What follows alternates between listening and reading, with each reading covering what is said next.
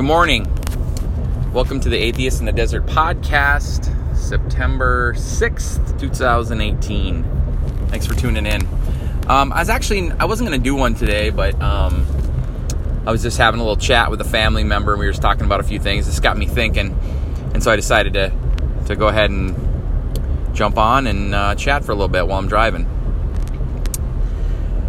So I want to talk a little bit about reactions and emotions. And I've done a podcast on this in the past, but just kind of, you look at this country, and I don't want to get all political or to get into issues or anything, but the big thing in the news right now is this Nike, supporting Colin Kaepernick, or from the National Football League. Of course, he's famous for basically causing controversy, not playing football. Wasn't a very good football player, but this whole kneeling during the flag, and I'm not going to get into anything either way, but again, this whole this reactionary, emotional, knee-jerk society that we live in these days, especially with social media. You're able just to get on, and put your opinion on social media in about 5 seconds. And even with texting, like, sometimes I get into it with friends and stuff. You think about back in the day, if you had something to say to somebody, maybe friends or whatever, it took time to get to that person. Sometimes it took a few minutes to get a hold of someone, especially in the day before cell phones. Let's say you were mad at your friend John. Hey, I heard John said something about me. I need to get a hold of him.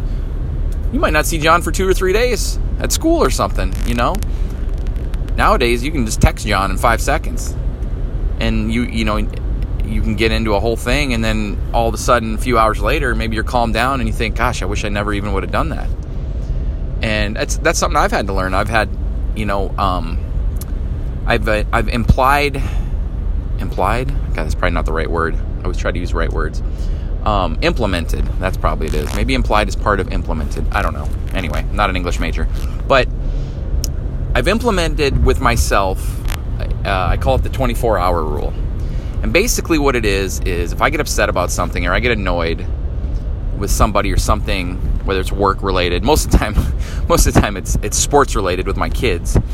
But I say to myself, okay, I'm going to wait 24 hours before I say anything or react. And it overall works pretty good. Because usually right away tends to be my first reaction is not always the best reaction. And when you give something 24 hours, it gives it time to settle down, settle down, and the emotions can hopefully subside a little bit of what it is. Now, a lot of the times it has something to do with something I'm upset about, but it can also go to other things. I remember when I was a kid, when I was younger, high school, I remember if I was going to go buy a car or something, and my dad, I'd see this car. Oh, I love this car, and I'd fall in love with this car right away, and I'd go to my dad. I'm like, hey, I want to go get this car. And my dad was always like, hey, on a big purchase, just wait a day and see what happens. And I've implemented that into my life as well, 'cause sometimes, you run out and, hey, I want to get a new TV or something, and you're thinking about it, whatever. And I've always been real good at that, on a whim, to just go to like, hey, let's go look at TVs. And then I go out and all of a sudden, boom, I have a TV in my house. And now I'm more like, I'll just wait a day. And then sometimes you wait a day and you get busy doing something else, and pretty soon you're like, I'm good. We don't need a TV, So it can work on something like that as well. But as far as like kind of coming back to this reactionary society that we live in, I think that's a lot of our problem when it comes to this stuff, and how easily we are offended. I heard a comedian one time say something about, being offended. And you could probably YouTube, like if you typed in comedian being offended, because I can't remember exactly what he said verbatim, but he basically said something like, if you're offended, who cares? Like, who gives a crap? Like, that's your perception. Like, this idea that you owe me something, or you can't offend me. To be honest with you, again, I know it's a tricky subject because people have feelings, and I'm not trying to say be a robot, but there's an old saying, and I maybe said this in past podcasts, but don't tell everyone you're an a-hole by denying it. You know, we just had a situation go down on one of our sports teams, and we had a family that they were kind of a problem family. You know, they were constantly on the coach, and the one parent, I think I maybe mentioned this on my podcast about sports parents, but they were I think the one parent kind of has a drinking problem and would drink at night and text all the other coaches and get into it. And after it all went down, the wife sent out this big long email that said, hey, you know, my husband has a great reputation and blah, blah, blah. And all I could think about as I was reading this email was that saying, don't tell everyone you're an a-hole by denying it. And it seems to me, at least me personally, in my life, usually I get the most defensive when somebody comes at me with something when it's got truth to it. Whether it's a work situation, whether it's a family situation. When I was drinking heavily, every now and again, my wife would kind of get on me and I'd get really upset with her and say, I don't want to talk about it, because I knew it was true. And, you know, typically when things aren't true, and you tend to be able to blow stuff off a little easier. You're like, oh, whatever. If somebody came up to you and said, hey, you know, whatever. I mean, I can't think of a good analogy, but I think you get the gist of what I'm trying to say. And I think that's why Trump, and again, I'm not taking anybody's side, but I think that's why the guy's so effective, is, you know, as far as getting people riled up, because he just throws words out there, good or bad, whether you agree or disagree with what he does, because he knows that people just react. We're reactors. That's what we do. And I challenge you to, the next time you get upset about something and you want to just go back at something, whether you want to do a Facebook thing or a Twitter thing or texting thing or just a yelling back at someone thing, just try to stop and think and go, is this really going to be that big a deal?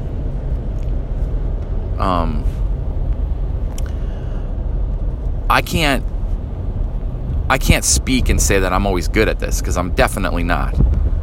But this thing of restraint of pen and tongue is a valuable thing. It can be a very great asset. And, you know, I talk too much. I still talk too much.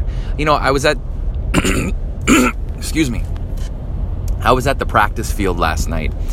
My daughter had practice, and I was talking with a couple of the parents, and I was really proud of myself last night, because I didn't get into anything. I didn't talk about anybody. I just kind of listened, and I asked a couple questions, and I didn't get into a whole thing about how, my own world.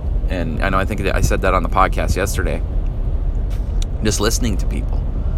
I don't have to react all the time. I don't have to always get my opinion in. Sometimes I can just listen and be, and allow things to breathe. And it's just, again, it's a freeing thing. And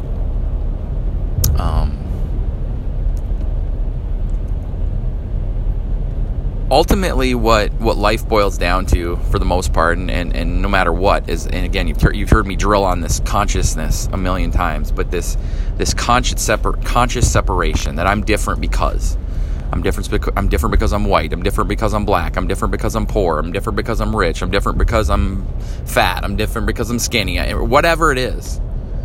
And these are just labels. These are just perceptions. They're not reality.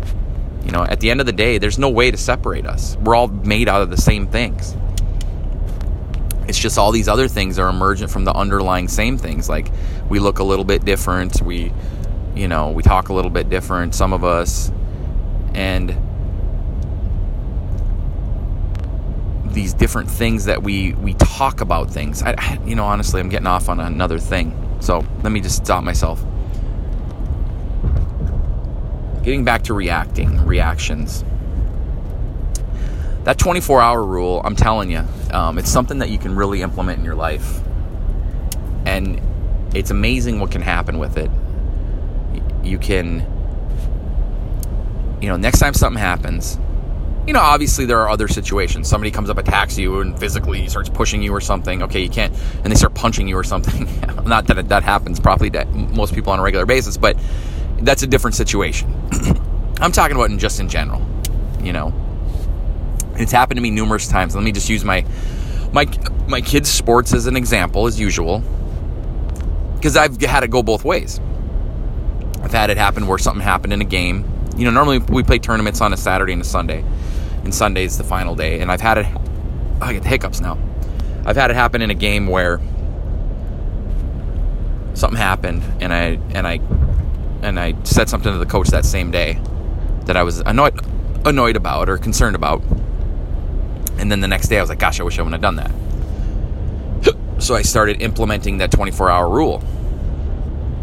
And there were many times where, again, it happened on a Sunday, and I wanted to say something that day or text or whatever, and I waited till the next day, and all of a sudden I thought to myself, that wasn't that big a deal. And I never said anything. So, and that's happened to me at work. It's happened to me with my wife sometimes. Whatever it is, it really does work. You can hear that motorcycle. I have the hiccups, so I'm going to stop this podcast because that's got to be annoying to listen to somebody with the hiccups try to talk. So, 24-hour rule. Trying to keep those reactions in check. I'm telling you, it's a good thing. Work on it. Take care.